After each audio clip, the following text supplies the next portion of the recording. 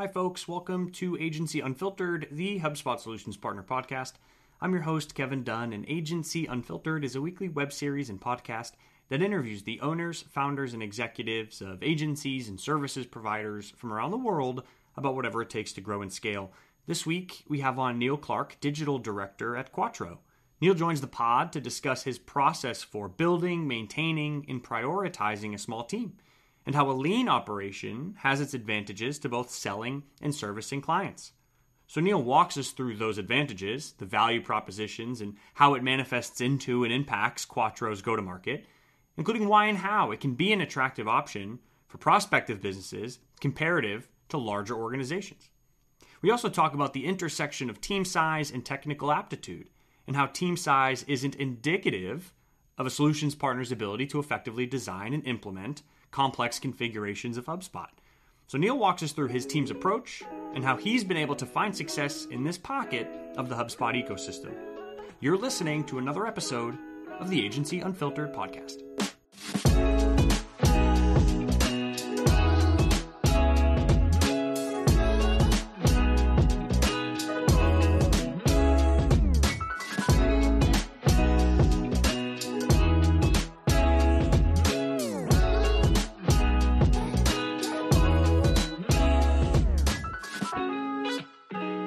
Hey Neil, welcome to Agency Unfiltered. How are we doing today? Yeah, I'm doing well. How are you doing? Good, not too bad. In Massachusetts, in Boston, we're reveling in the spring weather, or maybe like the early signs of summer. Hopefully you're experiencing some of that as well. We are. Yeah, the problem is we do take it for granted. You get sucked into that nice summer sunshine and suddenly it'll start to rain. But at the moment, we're 6 or 7 days into the sunshine, which is great. That's pretty good. If you're getting a 6 or 7 day run, you got to just really, bask in the glow in that case. Well, Neil, excited to have you on the podcast. Obviously, taking a look at Quattro, an elite tiered solutions partner. But I think what's unique about your story is that you've been able to find success in the HubSpot ecosystem while maintaining a fairly lean team. And so super interested to get your insights and the learnings along the way, how you've been able to operationalize a sales engine, a servicing engine that has obviously, moved up the ranks, if you will, from our partner program at HubSpot. But anyways, I bet you can say the story of Quattro more eloquently than I can. So give us a little context into the Quattro of today, the team size and how it's structured, and maybe how that's evolved over time, as I believe it may have initially started with your wife and yourself. Yeah. So we started back in 2015. So we started on the basis of we were HubSpot users in marketing firms before. We wanted to set up the agency ourselves, which we did. But what we wanted to do was we wanted to just be experts in it. And I think that a lot of agencies will do. They'll take on lots of different systems, lots of CRM systems. And I think, our view was right. Let's go at this and let's become experts in HubSpot. And we started initially, because a lot of our experience was around kind of CRM web development. So we started in that area, but back in 2015, it was really mainly HubSpot marketing and moved into HubSpot sales. Mm-hmm. We kind of grew with the platform and then moved out of the web development and more into the CRM side of it.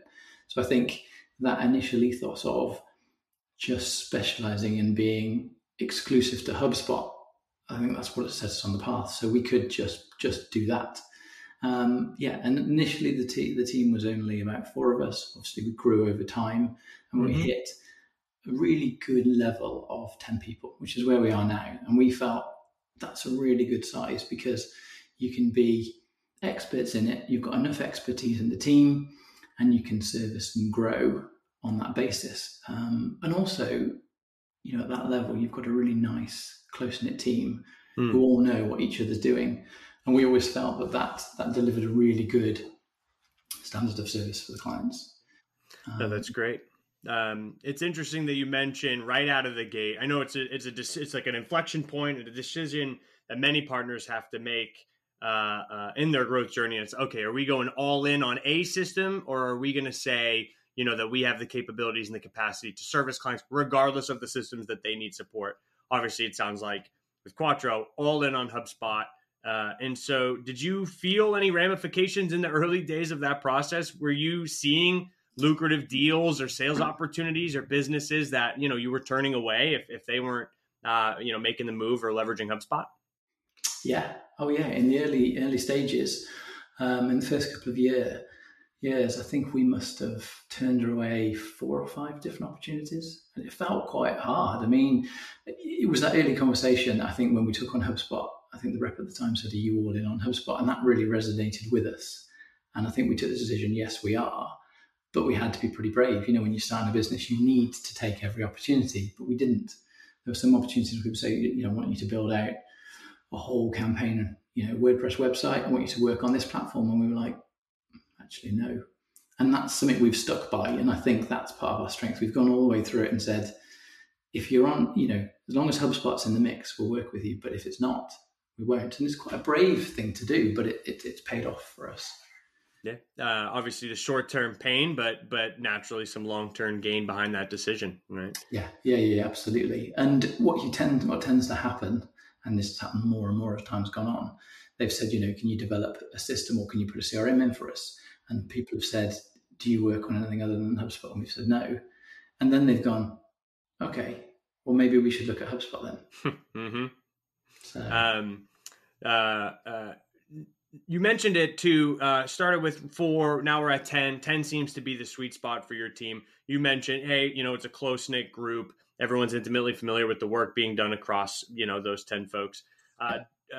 Knowing that, servicing capacity and bandwidth is finite, what other advantages do you see by maintaining a team of 10, a leaner organization, not seeking to grow far beyond that? Like, are there additional advantages that you may have over larger services providers, or does it manifest in the sales process in any way? Any unique value propositions behind it as well? I'd be interesting to know. Yeah, it does. So with any agency, and I've been part of big agencies before, as they scale, you've got to feed that process. The more people you take on, there's growing pains in bringing those teams on. You've got to feed them. You've got to get more sales. You've got to get more salespeople, and you've got all of those things. And what starts to happen is the distance between the salesperson selling something and then handing over becomes greater, and the client feels very disconnected from that initial conversation. Sure, that is one of the disadvantages, and also that hunger comes across in the sales process. I've been there. You've got a team to feed. You really want to get the deal through. And that comes across whether you like it or not. The end user feels that. Mm-hmm. Whereas with a smaller team, what we found is we actually look at the clients. Yeah, we go after the opportunities, but we vet them before we've got too far down the process to say, actually, is this a client we want to work with? Does it fit the way we work and our strengths and capabilities? Is it going to be a client that we can service effectively and profitably, or is it going to be one that sucks all our time and is a massive drain on resources? So what the net result of that is, you end up selecting your customers as much as they're selecting you. And the result of that in the sales process is you're not desperate. In fact, you're quite picky. And the result of that is they want you more, is what we found.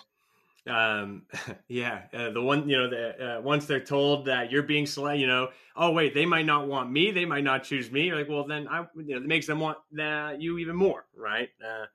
I'm sure there's principles in like human connection, Yeah.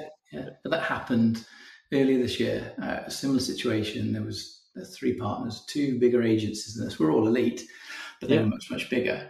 And I was not sure whether we wanted to take it on. We only serve so many inbound retainers. We balance it between inbound work and selling HubSpot.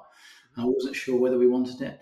And the more I pushed back, the more they wanted us. I just, it was one of those situations you couldn't put them off. And the more if desperation, if you were like desperate for their business, if that's what the vibe was that was coming out, then that's probably a red flag for them, right? But knowing you were selective, probably instills some confidence in them to like, all right, this, they're in high demand, right? That's a good thing. Yeah, absolutely.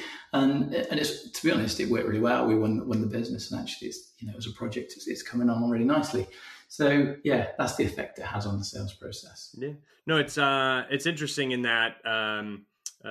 You also mentioned the handoff piece too. And to your point, many organizations probably feel this, but going from one point of contact and then, the handoff from, if that point of contact sales, into whoever's going to be their account manager or the servicing point of contact. Like, how can you confirm a full comprehensive handoff of all the information, the context that's been gathered? I can imagine it's even more difficult for larger teams, right? And so knowing that it's a close-knit team, sounds like a lot of that information carries through. That's a valuable element to the client experience, right? Yeah. Just as they're signing or coming on board.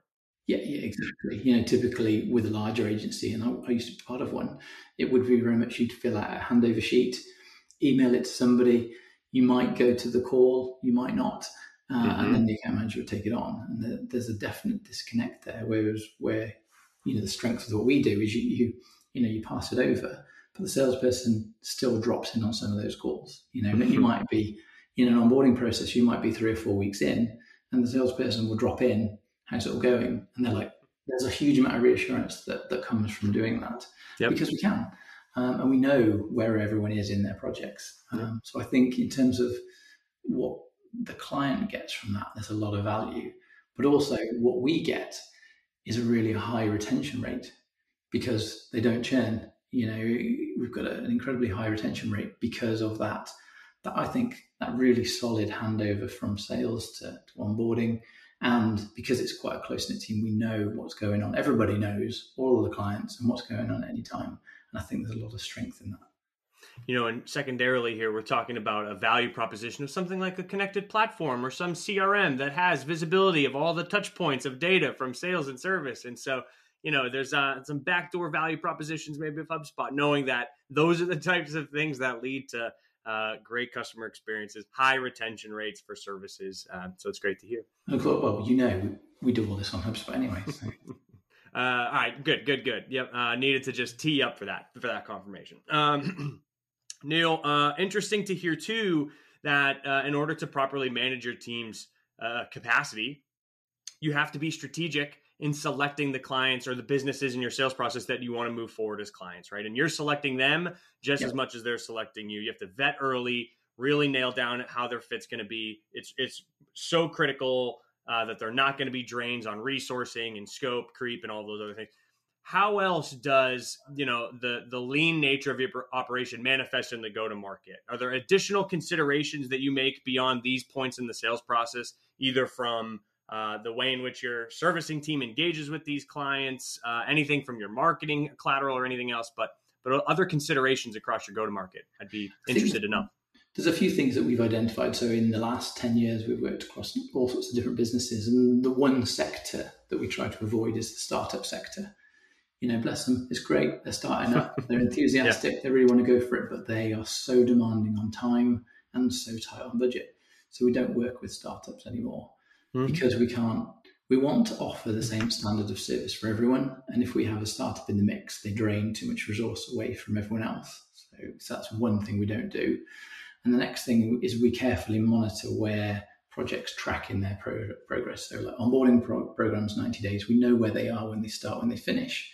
So we can always keep an eye on where resource is at so that when we know what's coming down the pipeline, we can identify, is it going to fit nicely into the current schedule or is it not? So I think it's always having an eye on what's coming, what's in and what's done, and having a proper onboarding and offboarding process. And I can imagine it's going to be a fairly standardized process, something that, it can't be fully templatizable because every client's going to have their unique needs, but it's got to be, the boilerplate, the 90-day window, the assembly line elements, like it has to be repeatable, standardized, consistent, because otherwise, the ability to track that information, that data, is not going to be so reliable, right? I imagine you have a fairly standardized process at this point. Yeah, now we learned that fairly early on. So, a lot of the team early on, we were learning, finding our way. But I think, probably second year in, we were like, we really do need to get really slick on our processes. So that was when we started to document everything. Standard templates for things, standard templates for processes, introducing project management software, things like Monday, things like that. But really tightening up on it. And that's at the root of everything we do. We know, really know the processes inside and out. So I can bring anyone of the team onto a call and they'll know exactly what's going to happen and can talk through verbatim what that process will be to anybody. just because they know it all the time. They're always doing it. And I think that's the key to getting people in through delivering on time and then out the door. Neil, let me ask you this. Obviously, a commitment you learned early, a commitment to, I think, really slick documentation, robust, comprehensive documentation, templatization of processes. What's the most granular process that you have documented where you're like, wow, I can't believe we needed documentation on that super niche or super granular step of the process? Anything wildly specific that you have documented? I would say the most specific that we document is down to the integrations. So, we do in-house API development, and that has got so specific in the way that that's documented. I think we had to, because if someone says, I want to integrate this platform, how long is a piece of string? You need the fine detail. So I think when we started to do the integrations, and they were later on, we didn't do those right at the outset. When we started to do them and a lot of technical CRM implementations, we really needed that really fine detail. So we didn't expect that to be as detailed as it is. But I think it had to be in order to continue and make that profitable. Yep, that makes sense. And actually, I want to pull the thread there. You mentioned integration, API development, technical implementation, or maybe some complex configurations of HubSpot. It sounds like that's the realm in which your team operates. Yeah. I don't know if this is necessarily true or not, but I feel that there's a perception that team size is an indicator of an ability to deliver those types of projects, or like team size is indicative of technical aptitude. Obviously it sounds like Quattro can dispel that notion. So how do you approach those types of projects? How do you staff them? How do you upskill your team to be able to deliver those, again, with an eye on maintaining the lean nature of your operation? So what we tend to do, I suppose the difference with us is each team member, so a lot of agencies will have a specific person do a specific role, and they won't move outside of that. Whereas a lot of our team members are kind of hybrids. So they'll do a lot of different things. But because we specialize in HubSpot, they've become experts in the area. And I suppose, I don't know, maybe it's coming from a coding background, but a lot of us, especially in the early days when we set up, we were from a technical background anyway, so we thrived on the detail and the software. We all love software. Anything new comes out, we're on it, we want to play with it, we want to tinker with it. And I think it's that ethos of being inquisitive and really wanting to drill down into what's possible. And I think that's what we've looked for in the staff that we've taken on. So, yeah, bigger agencies can do technical things, but there's no reason that a smaller agency can't. It's just having the right people in the right place. And if you take on the right projects, you can be as technical as any of them. I mean, like that project I was talking about with you, we've had HubSpot come to us and say, I've got a client here that wants to connect HubSpot portals together. And I was like, okay, well, that sounds interesting. We started chatting. Initially, it was 5 HubSpot portals to 1. It ended up being 250. Who knew that was possible or was even required? But it's projects like that. I think there's that inquisitive interest and that technical drive in us that makes us go for those technical challenges. And also makes life interesting, doesn't it? Yeah, you never know what's coming next. And it's an interesting point too. I kind of just reflect on the state of the HubSpot product and like the ecosystem. There's still a lot of like uncharted waters on like how creative can you be in solutioning a couple different things. Not every single stone has been turned, and so it sounds like there's a lot of just room still for innovative thinking, inquisitive thinking, and getting creative in solutioning. Is that a fair read? Yeah, 100%. I think there's often with like a team chat. We're always chatting with one another on what's going on, and often we say, just how far can we bend HubSpot? And over the years, we're always trying to bend it and shape it. And then you'll do something, and then a couple of weeks later, HubSpot will develop it. So I think that's good. It's a constantly evolving platform, which is what you want, and you constantly want betas and new stuff coming out because that's what makes it interesting and adds value. So I think that's part of why we're in it, and that's part of why we committed to it early on. Because if you look at other platforms and they tend to stagnate over time, they get to a certain size and that ends. But with HubSpot, it hasn't been like that. It's been more of a constant, just so many updates, and I think that's what interests all of us. Now, going back to the team, you mentioned there's like a balance of, well, technically they're hybrid, right? They're not overly granular, like specialized in one pocket. They're much more broader, generalists maybe, But again, because you're exclusively on HubSpot, while they still may be categorized as more generalists, it's still through the depth and breadth of the HubSpot portal specifically. And that sounds like that's what's unlocked that sort of baseline technical expertise to do some of this work. Yeah. I guess if you think about, they're generalists within a specific vertical, I suppose. So let's say you've got somebody who does onboarding. They'll specialize in marketing onboarding, but they'll also deliver inbound marketing retainers. But they'll also be a specialist in SEO as well, because those skills are all complementary. If you in terms of website development, you'll have a designer who can also develop and does front end development. Then back end, you'll have an API developer that probably does a little bit of jQuery and JavaScript. Sure. So they're kind of aligned to their skill set. But I mean, it's very much, it sounds like the old adage of like T-shaped, marketers, where it's like you can go broad on a lot of complementary elements, but then there will also be a pocket or an area in which you're incredibly deep. So onboarding marketing hub, inbound marketing strategist. But again, that deep element could be SEO. Maybe they're the resident SEO expert in that regard. Yeah, exactly. And that's basically how we do it. And it just makes it easier. If you're on a client call and they get challenged with something, they can talk with authority and knowledge about something rather than say, hang on, I'll have to loop someone else in, or I'll have to pass you over to someone else. Yeah. The speed that unlocks, right? The ability to just answer questions, service clients versus, the game of telephone or seeking the additional resources. I can imagine that impacts the client experience too, the speed in which they're getting their issues or questions resolved. Absolutely. I mean, we know that the whole HubSpot system it's fast paced. People expect things done quickly. And I think that's how we're able to do it, is having the right people in there.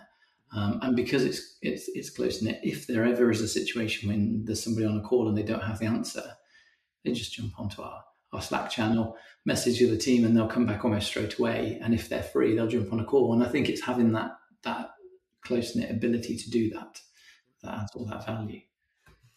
Now, Neil, you mentioned obviously by design, you're incredibly selective and moving forward with certain prospects or prospective conversations has to be the right fit, obviously with an eye towards managing the team's capacity. Now, with that said, Quattro is obviously also an elite tiered solutions partner. And I've been led to believe that requires an immense amount of sold MRR and sold points and sold software.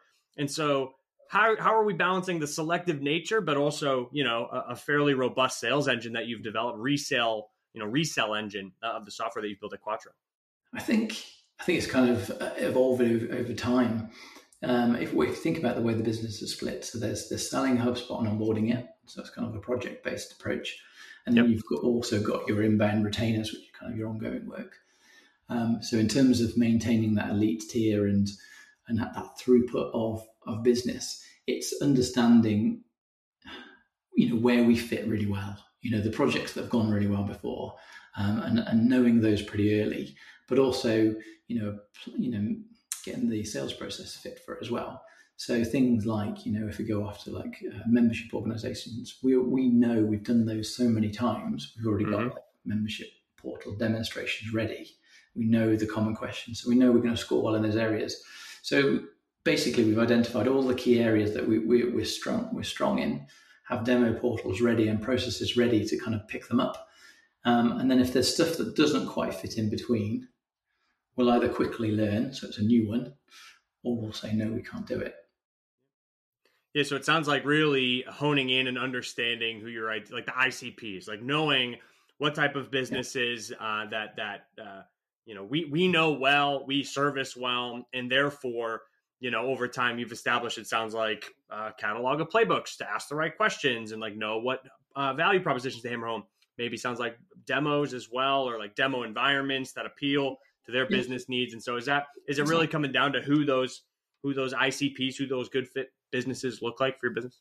Yeah, exactly. And it's like, early on when we all started with HubSpot, it was, this is a persona and go through the persona management, but it's come to the point now, because we've been doing it so long, exactly when an IT person comes to the call, exactly what's going to happen. When it's a marketing manager, that they're not going to make the decision, and you're there just there to help them influence the decision, and quite quickly to say, where's the sales director? Can I speak to the operations director? Where's the CEO? You kind of, I guess it's been hard learned on the way, but we've learned those lessons, and that's, and all businesses do this, and you gain that velocity, don't you? Yep, that makes sense. Now, tied with that, with the type of work that your team does, obviously complex configurations, technical CRM implementation, et cetera, that seems to align well with the conversation that's all ongoing around HubSpot. And it's the move up market and attracting and working with those, enterprise-esque clients. Yep. How does that change the sales process for a solutions partner? Is that an experience that you're dealing with right now? And if others are looking to make a similar move into that realm, any recommendations or any considerations they have to be, ready for, right? Selling into those types of businesses differently. Yeah, it is different. Mid-market to enterprise is very different. I think it's basically shaping the business to fit it. I mean, what we've done is we've taken on more enterprise contracts, and what we've found is the enterprise ones won't be a project; they'll be longer, and you quite quickly become a trusted advisor and essentially a HubSpot consultant. So what we've done is we've built out that area to train the teams to be more confident in that.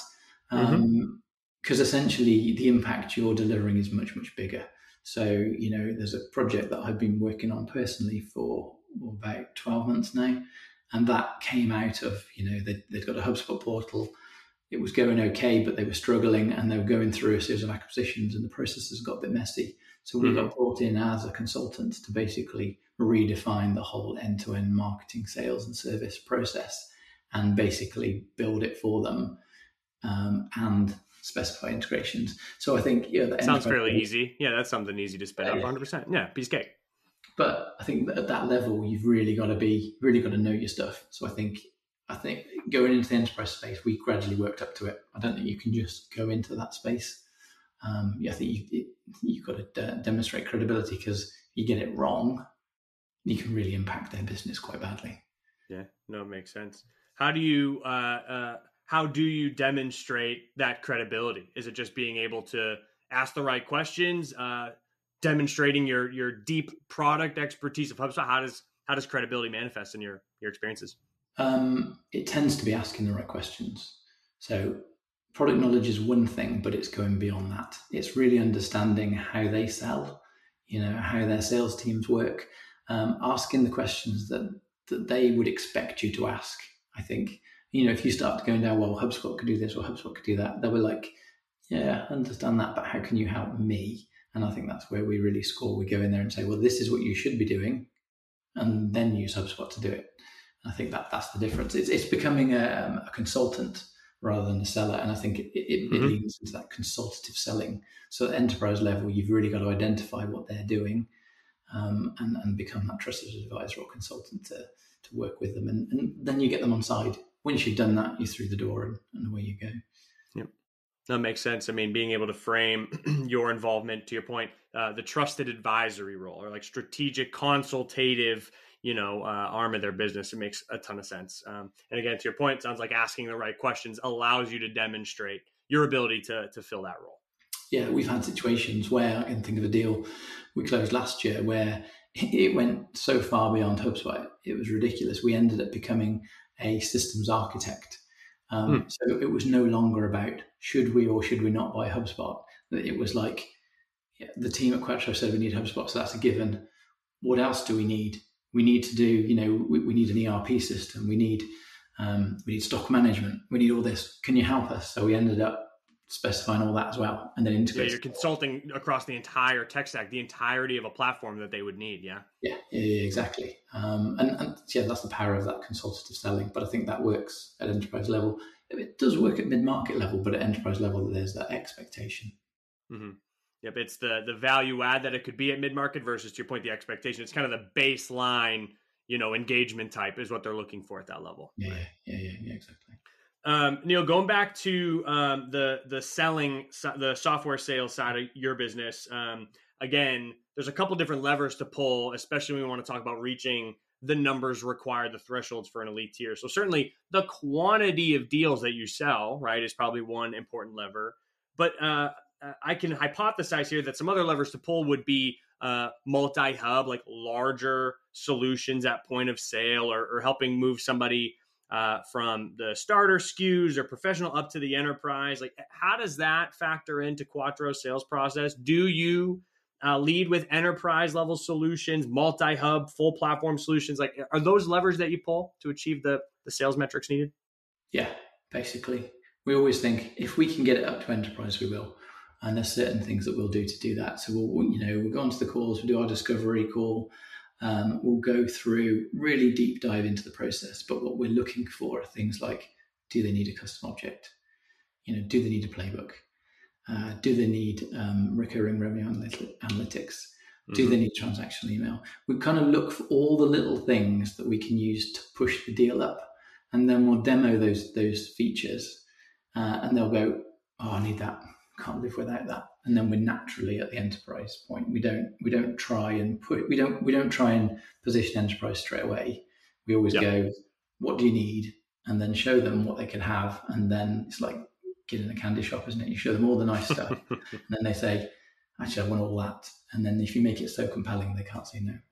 Yep. So it's like as part of the discovery process, like uncover the pain points and needs that will be acutely solved by a collection of tools and functions within the enterprise SKUs of whatever hubs they may be looking at, and then that's just going to open up the conversation more organically, especially when you reach the demo, is what it sounds like. Yeah, exactly. And it's not always possible, but that's the attempt. And obviously, we're mindful that there's a certain throughput we need to maintain our elite status. So so we keep that in mind. That makes sense. And is there any codified approach for expansion amongst your existing accounts? I know you had mentioned the sales reps will still regularly check in with clients post sale. Is it on the plate of your account managers or inbound strategists to find opportunities to grow, expand usage of the software? Does that factor into this at all as well for your team? All the time. So the whole team.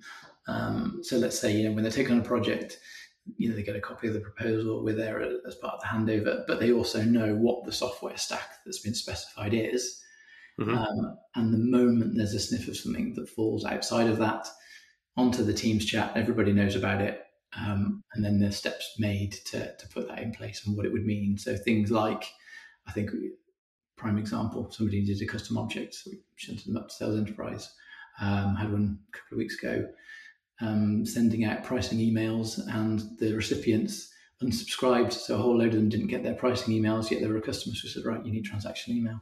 Things like that. It crops up all the time. I think it's just listening. I think listening and being aware of what the client needs, and then always having in your mind, how can we service that with software? I think that's the key thing, isn't it? We're always selling. We're always selling HubSpot, and just got to maintain that thought wherever you are. And does that feel like a pull through of this trusted advisor function where you might always be selling, but because you've established an advisory position, it's being framed as customer centric. It's not just you pushing, but you're like, no, we're trying to solution through the perspective of your experience. Is that? Yeah. And I think you've got to do that, because otherwise people will see right through you straight away. If you start saying, oh, have you thought about this or that or the other? They're going to be, no, I don't want that. But if you start to say, well, I understand you've got an issue with this could solve it. Shall we look at it? That's a completely different way of saying the same thing. And that's how you sell it. Makes sense. Now, Neil, as we come up on time, I do have one final question for you. We wrap every episode with the same question, so I'll hit you with it. What's the strangest part of agency life? The strangest part? God, that is a tough one. The strangest part. It's not due to a lack of strangeness. It's just, man, what pocket of strangeness do you want to hone in on, really, right? Some of the stuff we get involved in is strange. Really, what you would not expect. So we've worked on all sorts of sectors, but sometimes I can find myself in a conversation about steel reinforced concrete floors, or another day I could be talking about EV chargers, or I could be talking like nanoparticle emulsions. I think that's the strangest thing. You can be exposed to stuff that you never thought you'd be involved in, or industry you never thought existed. Recently, I can't believe there's a market for that. There's something so niche, and yeah. There was one we had 2 weeks ago, and there's a company that do telemetrics, and what they do is basically software to work out how many pints have been pulled in a pub from a barrel. Who knew that even existed? I just thought they weighed it or something. Yeah, sure. But, yeah. Yeah. So I think that's it. It's stuff you'd never expect, industries and technology you'd never expect you come across. And I think, that's the strangest thing of agency life. No, that's a great call. Yep, that's a good answer. Well, Neil, I know, again, we're out of time here, but appreciate you coming on, talking through Quattro's own experiences in the partner program. Lean but mighty team, elite tiered status, complex configurations and solutioning of HubSpot. And so just learn about your experiences and how you've been able to operationalize it. It's been incredibly informative, man. So thanks so much for coming on. Oh, thanks for inviting me. It's great to catch up with you. Yeah, of course. And for folks that have tuned in, this has been another episode of Agency Unfiltered.